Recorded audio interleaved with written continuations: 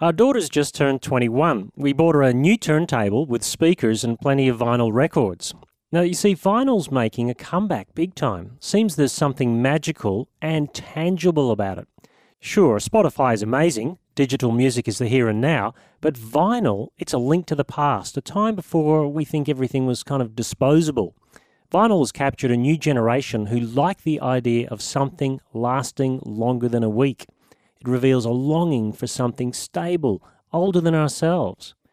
I think that's what makes Christianity so compelling. It didn't spring up yesterday. It's a timeless message about God's grace. And like vinyl, it seems to go out of fashion from time to time, but like vinyl, it's back.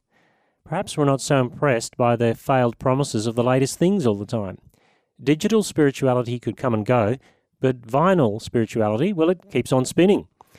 This is Stephen McAlpine with God in 60 Seconds. To open more space for reflection and conversation about God, go to thirdspace.org.au.